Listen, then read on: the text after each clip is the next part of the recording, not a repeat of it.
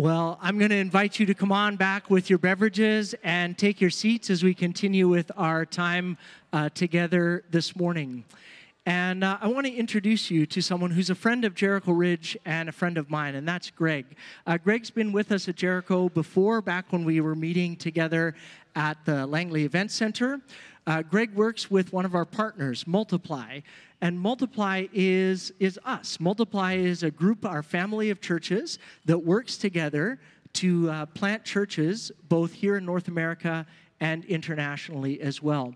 And so I've known Greg as a pastor, as a coach for church planters, as a wonderful friend and prayer partner, and it's a delight to have him here with us sharing together.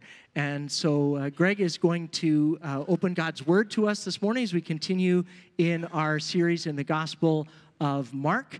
And we're going to have Allie begin by reading that for us. And the words will be behind you up on the screen.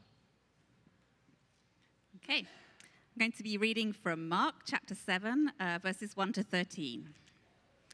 One day, some Pharisees and teachers of religious law arrived from Jerusalem to see Jesus. They noticed that some of his disciples failed to follow the Jewish ritual of hand washing before eating. The Jews, especially the Pharisees, do not eat until they have poured water over their cupped hands, as required by their ancient traditions. Similarly, they don't eat anything from the market until they immerse their hands in water. This is but one of many traditions they have clung to, such as their ceremonial washing of cups, pitchers, and kettles. So the Pharisees and teachers of religious law asked him, "Why don't your disciples follow our age-old tradition? They eat without first performing the hand-washing ceremony." Jesus replied, "You hypocrites! Isaiah was right when he prophesied about you, for he wrote, 'These people honor me with their lips, but their hearts are far from me. Their worship is a farce, for they teach man-made ideas as commands from God. For you ignore God's law and substitute your own tradition.' Then he said, 'You skillfully sidestep God's law in order to hold on to your own tradition. For instance, Moses gave you this law from God: honor your father and mother, and anyone who speaks disrespectfully of father or mother must be put to death. But you say, it's all right for people to say to their parents, "Sorry, I can't help you, for I have vowed to give to God what I would have given to you." In this way, you let them disregard their needy parents. And so you cancel the word of God in order to hand down your own tradition. And this is only one example among many others." Greg, let me pray for you as you open God's Word to us this morning. Jesus, we are grateful that you are here amongst us. Spirit of God, open our hearts and our ears. We want to be willing and obedient listeners. We ask that we would not be among those who just hear, but we would be those who... Brad, for the warm welcome and for your friendship. And good morning, church. And happy anniversary. I guess I should have brought some flowers or something to pass around. It's very exciting to see this place starting to really take shape. The paint's on, the carpet's going in, pieces are coming together. Very exciting times. Wanting to, first of all, bring greetings from my home team, my wife Andrea, my kids Parker and Alicia. They're at Christ City Church right now, probably exactly right now, in Vancouver, our home church. And also greetings from Randy Friesen, our general director, who would give you his heartfelt welcome. And we're just so grateful for the partnership in the gospel with your church. I want to say a couple quick things about Multiply, and then we'll dive into the text. Real privilege to track with the life of Christ. Who is Jesus? But just a couple quick things if you're wondering what's the latest or what's new with this team Multiply, including a new name. So first of all, we have the same heart. We haven't changed that much. We have the same heart, which is being expressed in a different strategy. Back in the former times, there was this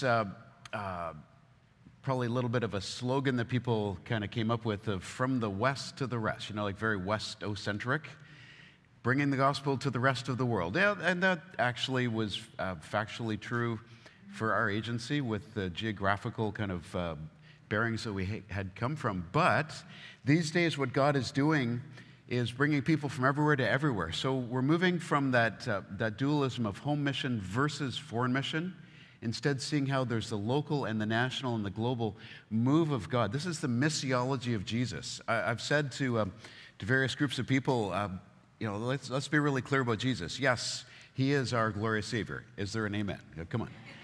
Glorious Savior is Jesus. He's a really good missiologist. The Holy Spirit is moving people and opening our hearts to receive people in different ways. We still send people. This last week, I had the privilege of sitting with 6 candidates who were presenting themselves as candidates to be sent as workers. It's interesting, a couple of them are standing to be sent to work with First Nations in Canada, because this is an extremely unreached people group, very local to most Canadians, and that's why we're wanting to have the same heart for the lost, heart for the unreached, but how we go about it needs to be nuanced within our times. The other big change, of course, is the name. It used to be MB Mission, and as has been pointed out before that, we had many other names in the last 100 and something years, so it's just the latest name, but it is, again, the same heart, but a different name, more discreet, because most of the places we're sending people overseas are what's called restricted access nations, where it's becoming increasingly difficult to go in as a, quote, missionary. So in fact, you have to be very careful, and not just for you, but for the people with whom you would be working, as the political situations are very tight, and increasingly so in many nations. So when the employer is a mission, it kind of sets up your workers to be in a tight spot. So we'd rather change the name and to be more discreet, but also more descriptive of the outcomes. We actually do want to see, this is God's first commandment to creation, is to be fruitful and multiply. And we see this as our call to discipleship, that everyone everywhere would be multiplying themselves as a disciple maker, churches multiplying themselves, and partnerships multiplying for the glory of God. So that's enough about us. And wanting to now have a good look in our text in Mark chapter 7. So this passage really fits this time that we're in. If we go to the first slide here, there's this incredible clarion call right now to what? Wash your hands.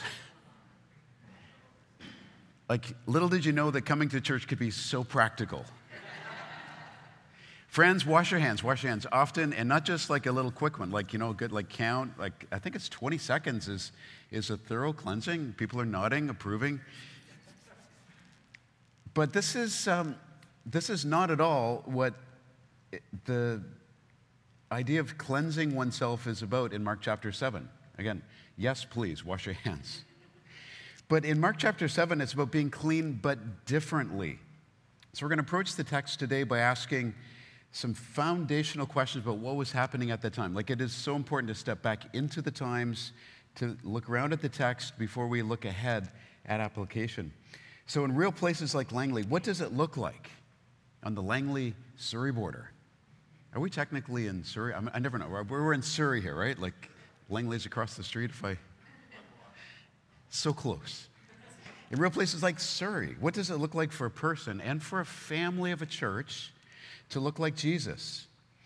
So if you've followed along in the Gospel of Mark, reading carefully chapter by chapter, and there's a lot of, and then immediately, depending on your translation, like Mark is the action hero Jesus gospel. It's easy to keep reading because it just keeps compelling you along there. As we have a look in these last few chapters, Jesus has been confronted by the religious leaders, the Pharisees and the scribes earlier on, and then there's been some chapters of text, of breakthrough stories. But the last time the Pharisees showed up earlier on in Mark, they were checking out this new rabbi. See, Jesus was raising eyebrows in their sense in the worst sort of way, breaking social taboos, eating with the wrong kinds of people, and not honoring the Sabbath. So the Pharisees and their scribes enter back in here in chapter 7, and with a vengeance. Like the the way the scripture is written, it literally gives that sense of they're coming from Jerusalem and they're hemming him in. Like it is increasingly close and warm around Jesus in the sense of the scrutiny of who is Jesus. So in verse 1 of chapter 7, they're coming down from Jerusalem and they're earnest to discover what is going on and who is this person and what authority. This is the question again and again and again and again. But what authority is all of this stuff happening? So a quick sidebar to remind ourselves about the Pharisees and why this matters. One of the commentators, William Lane, he says, Pharisees and scribes distinguish themselves by zeal for observing the law. They're deeply devoted to the law and strictly grounded their life teaching the Pharisees and their scribes. They had this down, and they were mortified that Jesus could be such a lousy rabbi. He's piling up crimes and misdemeanors everywhere he's going. Like, wait for it. He's touching an unclean person, someone with leprosy. Like, this is like, hello, what are you doing? Like, not just it's infectious, but literally unclean. Jesus touches that person. Why? So that they would be healed. Physically, emotionally, mentally, spiritually healed, but certainly including physical, and they were, which is astonishingly wonderful. But for these ones keeping their categories, Jesus was impeding their clear piety, their categorical right and wrong way of looking at life. Who is Jesus? Well, back to the action here, and I'll give you a quick recap of the verses just read. So the Pharisees are astonished to observe that Jesus' disciples do not wash their hands before eating their bread. So they point this out to Jesus. In other words, like, again, what sort of a rabbi are you? Look at your disciples. They're not very disciplined. Well, here's a handy summary for the readers who are not from the Jewish background. This helps us understand that Mark has an audience for people, including those not from Jewish backgrounds, which might include most of us here. So there's a little sketch about the whole idea of ceremonial cleansing in the pots and the pans and the cutlery and such, the cups. And they press Jesus literally, why are they not walking in the tradition of the elders, but they eat the bread with unclean hands? Full stop. And Jesus masterfully answers them. So there's something going on here that's both ancient and contemporary. So let's look at the interaction of Jesus with these religious leaders. In verses 6 and 7, Jesus reaches to the prophet Isaiah and turns the table on them. And he calls them hypocrites. And we need to remind ourselves what that word really means, which is someone who's an actor, someone who's playing a role, playing a part, being correct. And he levels the bold challenge that they're more interested in following the traditions of people rather than the commands of God. This is very spicy preaching here. So we're talking here about ceremonial cleansing, not scrubbing under your fingernails. Like this is a contemporary picture. Now, I do admit that they've got way better hats than I'm given to wear, but this is something that remains to be an issue, spiritually and actually. What are we talking about here? Well, ceremony. Talking about ceremony, talking about traditions. Ceremony is not necessarily evil or wrong. It seems that, as I look around, each generation seems to be wanting to throw off the traditions, right? Especially here on the left coast. Throw off all the things that Toronto tells us we're supposed to do. Throw it off, be free. Ceremony is not necessarily wrong. In fact, speaking of someone who's extremely interested in cross-cultural work, the team's going to Guatemala. Be really important to know some of the cultural nuances so when you go to Guatemala, you're actually a good guest. And this is being a civil person, a gracious person.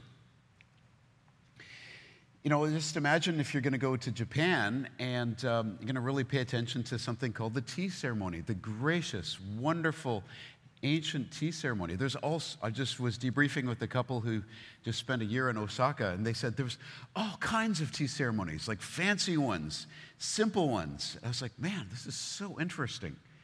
but the culture still has a certain access point or a reference point around the ceremony of tea. It's interesting if you go to England, as much as, there's lots of chatter about the monarchy these days, a lot of people would put the changing of the guard at Buckingham Palace on their itinerary. Because why? It's so majestic. Those marching people with their, more hats, right? What is it with the hats? In Canada, we have a few ceremonies, like we take off our hat during the, national anthem, before they drop the puck. And there's the national tradition of lining up at the break of dawn at the drive-thru in front of Tim Hortons, right?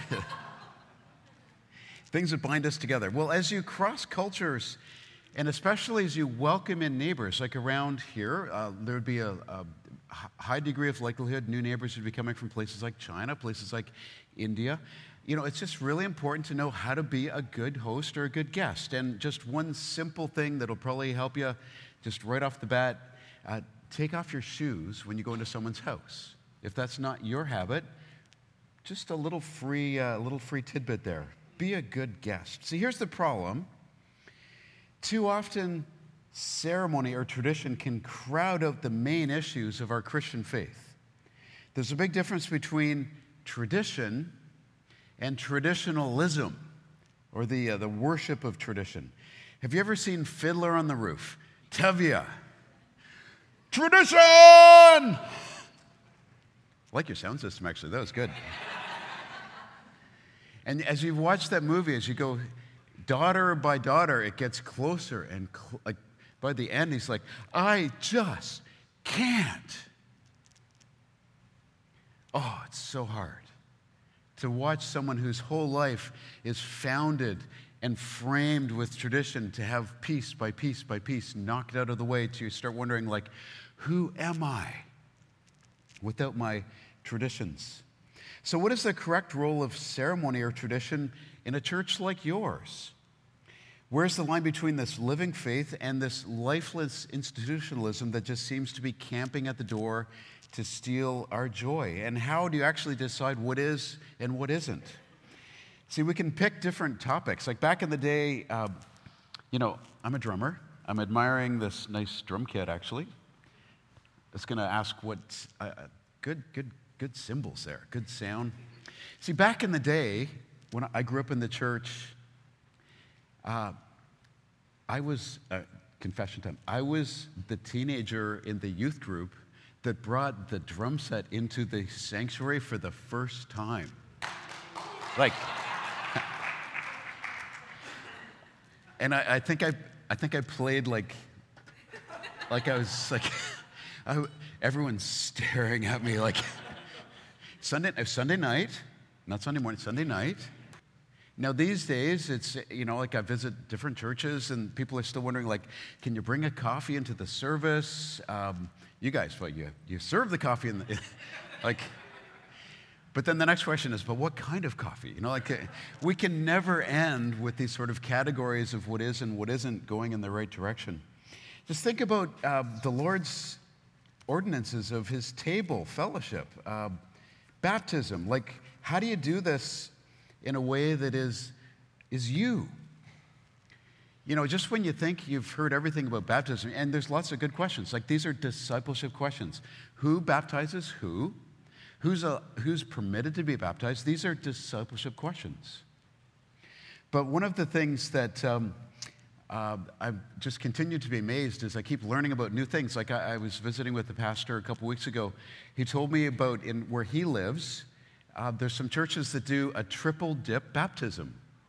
In the name of the Father, in the name of the Son, in the name of the Spirit. I'm like, is that wrong? Is that right? Is that boy, you're really wet. Or maybe people hold them down for a count of 3 in the name of the Father, in the name of the Son. So you're really, really baptized.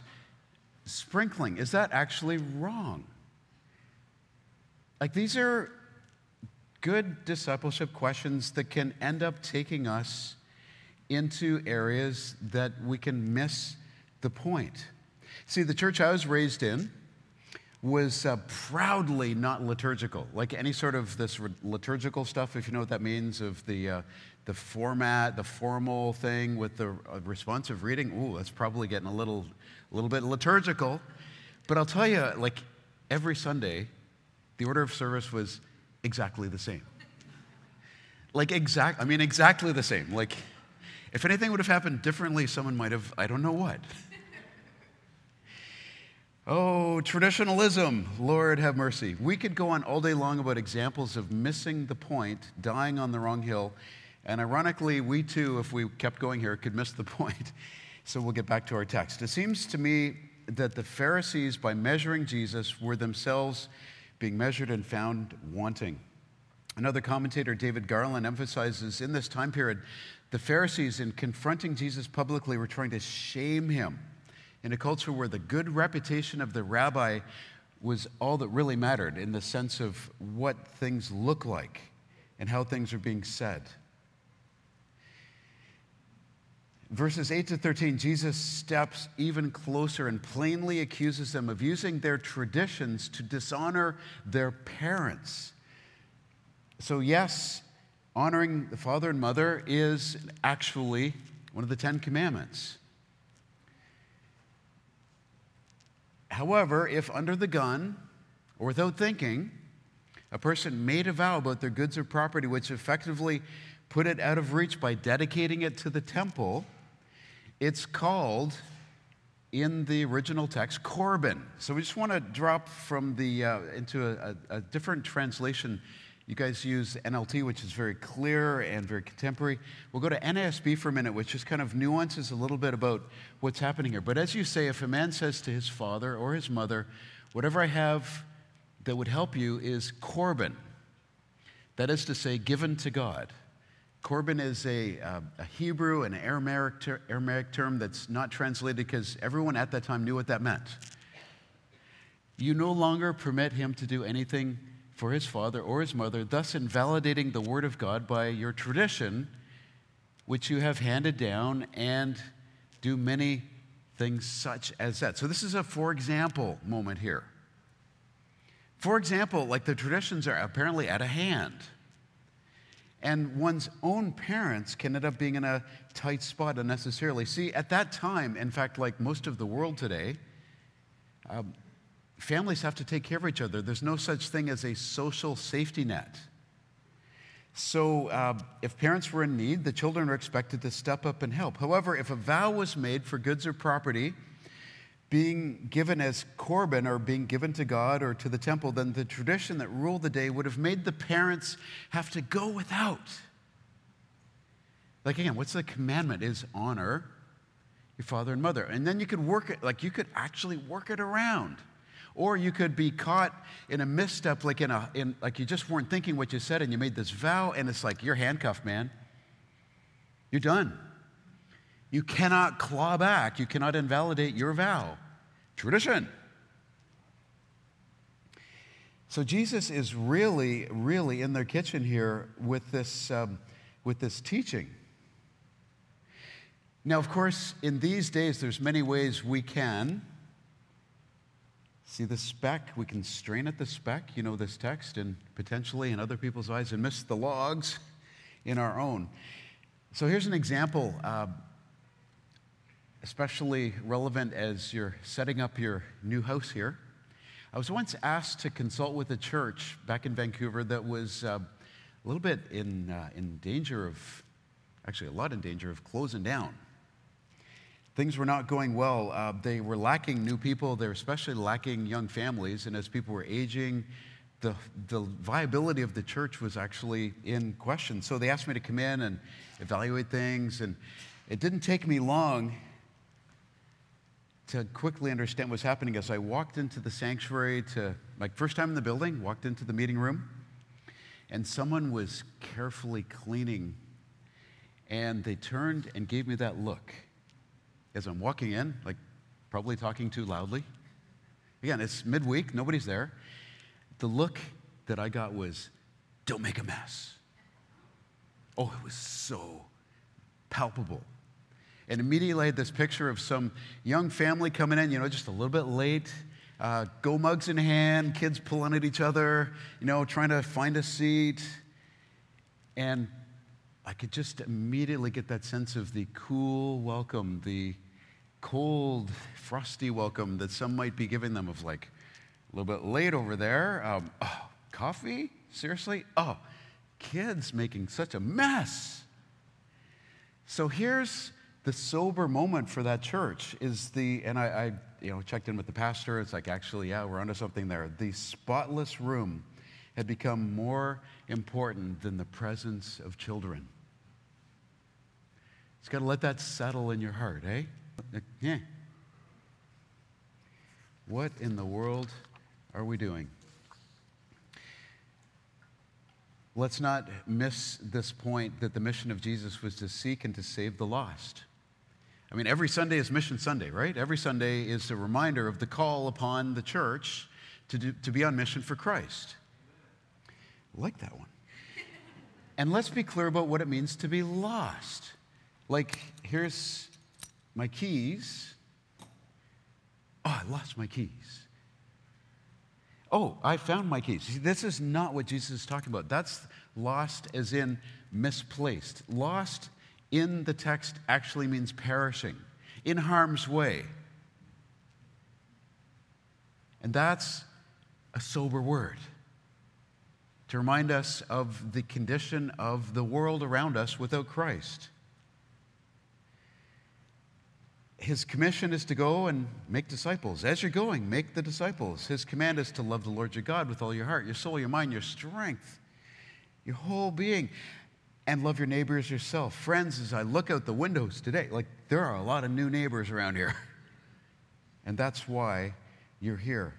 And herein lies the warning. Those who are found, those who can become family members within local churches like yours, can unwittingly become distracted in matters of how to be religious, how to be clean, or competitive about who's the most religious, and then become, ironically, self-religious. And we lose the priority of the mission of God. This is tragically more normal than not across our land. Lord, have mercy. Oh, Jericho Ridge, how my heart yearns for you as a church family to be every bit as renovated in the Lord as this building is being tuned up. What good would it be to renovate the plumbing and put in new carpeting and miss the chance to have your hearts renovated? What good would it be? Dear church, let's not miss the point that Jesus is bringing here. Otherwise, it could be like polishing those ceremonial cups, looking good on the outside, but not really clean. As we close our time, it's important to now look with some application about how to live in the right sense of being righteous, so that we're primarily on mission with Jesus, not heading into either the ditch of legalism or of permissiveness. Those two ditches on either side of the way of holiness. Legalism, permissiveness. Let's walk on the path. Here are 3 admonishments as we close, especially as you move into this new house. I urge you to, first of all, attend to your heart, then to the moment that you're in, and lastly, the peace of the household of God. So first, I urge you, my dear friends, to attend to your heart. Now, while legalism may be the wrong way forward, personal purity still matters to God. But these are really big discipleship questions. What does it mean to live as a righteous person, as a clean person, but not a Pharisee, not an actor, or into the other ditch of saying, hey, it's all good, grace, grace, grace. So before turning to look at how other people are doing, look in the mirror at your own heart and invite the Holy Spirit to have his way to examine and to prune your life. Are you willing to be humbled, to confess where you've been compromised, where you've become maybe judgmental, maybe ungracious, maybe a bit salty, maybe a bit looking down the nose? Or are you flirting on the edge, playing with fire? Like there's that old question of how much whatever it is, fill in the blank, can I get away with and still be okay? These questions of clean, unclean, righteous, unrighteous are discipleship questions today. As you sit here today, are you willing to allow your heart to be freshly broken for the lost? Seems to me the point of this new facility is to be able to welcome in more neighbors. And the more that your heart is aligned with the will and the way of God, you will make room to receive more people into His kingdom for His glory. Secondly, attend to the moment that you're in. Attend to your heart. Attend to this moment. This is a very important season for your church. This is the beginning of the whole next new chapter. As you sit here today, see, I don't assume that everyone here has necessarily decided to follow Jesus with their whole heart. You may be here for lots of reasons. Might have been dragged here.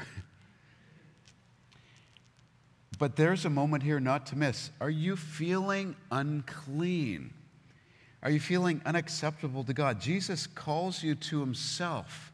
He has come to rescue the lost, the perishing, like right now.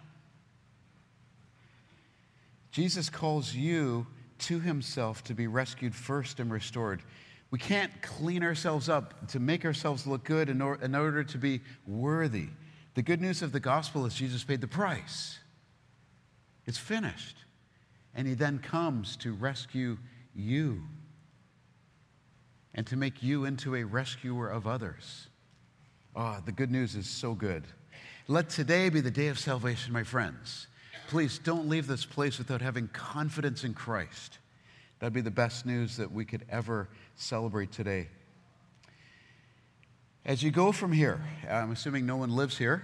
As you do go from here, are you willing to allow Jesus to be the Lord of your life, not just your Savior, like your goings, your comings? Are you attending to His voice? Are you willing to be interrupted with His call to be on mission? Doing a quick time check here. I don't want to be one of those guest speakers that goes on, thinking, well, if they never invite me back, I left it all on the field. We're tracking. But permit me a small moment to talk about what does this mean to live on mission, the mission of interruptions. Now, as Brad mentioned earlier, in my former season of life, I was a pastor in Vancouver, 17 years in the same church, by God's grace, watching it grow and develop, and some church planting and some sending people to the ends of the earth. Like, wow, what a great, great, great privilege to be along for the ride with what God does within. Pastor, I didn't understand this whole thing about the ministry of interruption. See, like for example, I could have time set aside to be making a sermon, for the church. And then there's that call, someone's having this issue, and Pastor, you need to go and help them. And I'm like, no, don't you understand? You're interrupting me from getting my sermon together. So you can take that metaphor, and there are times to say, okay, is someone, are they bleeding out? Are they, metaphorically speaking, could they wait an hour? Sometimes it is right now. Sometimes it's actually not right now, but soon. Discernment, right? But here's the thing. When your neighbor turns to you, your neighbor who you've been praying for, your neighbor who does not know Christ, and you know that because you've had a few chats and you're burdened for them, and you're heading out to maybe to church, and they come out to say,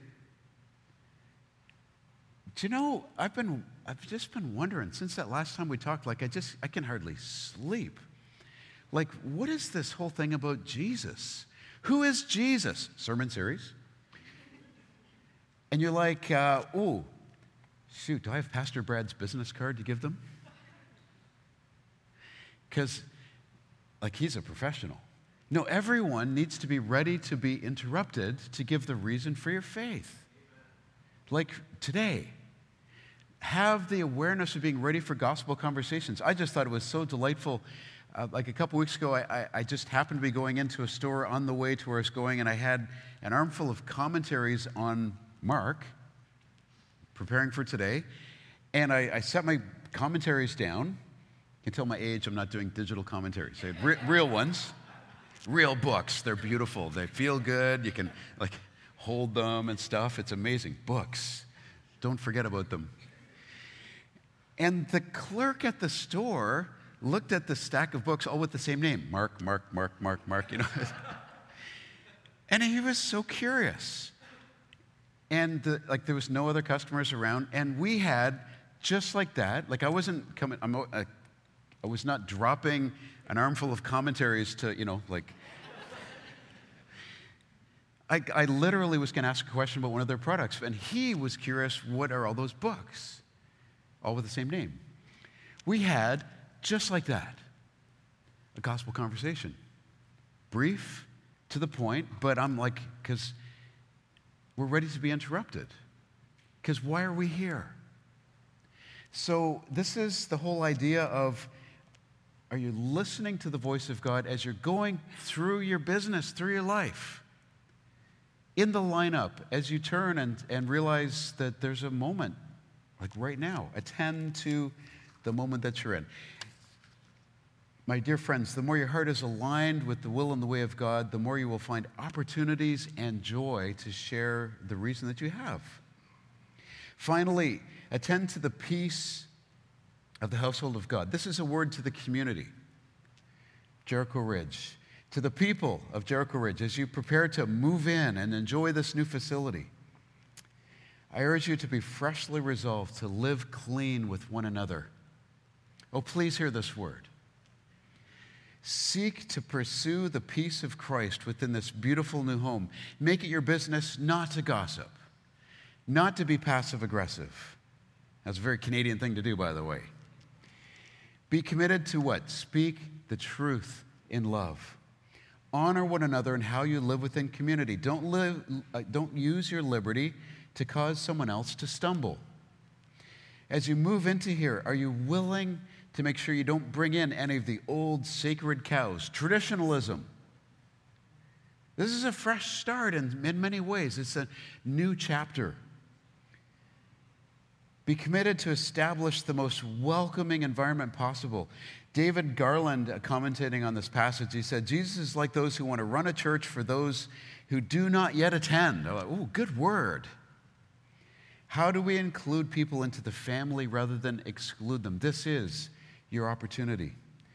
The more your collective heart is aligned to the will and the way of God, please do not be unaware of the evil one, the father of lies, who will do everything possible to challenge your progress of peacemaking within this church. You are not unopposed. I know you know that, but I just want to remind you, you need to be for each other. You need to be with each other and for each other as the Lord is with you and for you. This is a community word. As much as it's possible in Jesus' name, maintain a spiritually clean house, a house of prayer, a house for the nations. Well, I'd like to close today with one of the best stories I've ever heard from our ministry team about the way the gospel can transform a life to make someone clean. Listen carefully as I talk about this dangerous man who is confronted by the love of God. It is good to be with you, Pastor Elmer noted. I thank God I'm able to be with Christians and have no desire to kidnap or kill you. Wouldn't you, if you're meeting him, wouldn't you be like, what? This is one of our writers who met him. It's so well captured here. As an ex-commander of one of the fronts of the Colombian armed rebels, remember the FARC, who were recently disarmed and came to the peace table? This is one of their leaders. Pastor Elmer's words were only half joking. By the age of 13, he tells a story. I had joined the communist rebels. I was ready to kill for the Marxist cause, especially Christians. And so Christian churches were burned down, pastors were shot. I went to each of 7 churches in my area, he describes, and I took their buildings for our revolutionary meetings. I forced them all to leave. They had no choice. They all feared me, all but one. The one pastor continued to persuade armed rebels to follow Jesus. This guy decided this had to be stopped. He decided he was going to personally execute the pastor. He goes in and he confronts the pastor with the gun, and the pastor remained calm. In the face of the man's quiet, compassionate demeanor, Elmer snapped. "You and your prayers," he shouted. "I see you praying for the soldiers in our army. I see you praying for the country. I see you praying. How?" Well, the pastor replied, "If you don't believe in God, what does it matter to you if I pray?" Oh, that's a good one, eh? The pastor continued, "Yes, I pray for soldiers. I pray for the gangs. I pray for drug dealers. I pray for the paramilitary. I pray for you." Deeply shaken, Elmer left the pastor alive and returned to his rebel base. Well, a few months later, Elmer and his troops had found themselves in need of such prayers. He found himself surrounded under attack. With bullets flying, he fled down a mountain path at night, and he almost collided with a member of this church that he was unable to shut down. Terrified, he turned and ran the other direction, and to his horror, that Christian started chasing after him. Elmer was sure this man was going to kill him. "Stop!" the man cried out. "Stop! God loves you. I want to save you." But Elmer kept running. And he found a crevice in a rock and dove in, and he hid, and he crouched in the mud to wait until morning. A violent storm broke out, and he could hear the army closing in. Knowing what might happen to him if he were captured, he decided that suicide was the only way out. Holding his gun to his head, he tried to collect the courage to convince himself to pull the trigger, and he heard a voice. "Do not do this thing." Was it the thunder of the storm? Was it a hallucination? 3 times he raised the gun to his head. 3 times the words rang out to him to stop. He dropped to his knees and he asked God to rescue him. And get this, "I felt a caress," he said. "A hand wiping my face, wiping away the mud."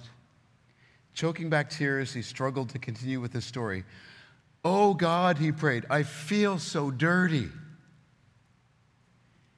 "And you didn't even use a glove. You touched my filth with your bare hand." Oh, praise Jesus. Elmer went down from the mountain that morning and surrendered. He said, "I put myself in God's hands." And God showed mercy. Despite a bounty of 200 million pesos on his head and 16 charges against him, he was released by the authorities. Now, Elmer tells us, "I'm like that pastor that defied me." Elmer preaches the gospel of peace and reconciliation in the mountains, in the prisons, to drug traffickers, to rebels, to ex-combatants, including his own son. I'd like to invite the worship team to come up as we turn to respond. My dear friends, what about your heart? My dear friends, what about this moment that you're in? What about the state of this community as a church? I invite you to stand and respond as we're led in song. There's prayer stations at the back if you feel personally, specifically nudged to want to get something clean. This is where you can turn and repent. Your prayer will be heard by the Lord and by friends who want to lead you to be released, restored. The presence of the Holy Spirit is here to do this good work. Will you attend to him?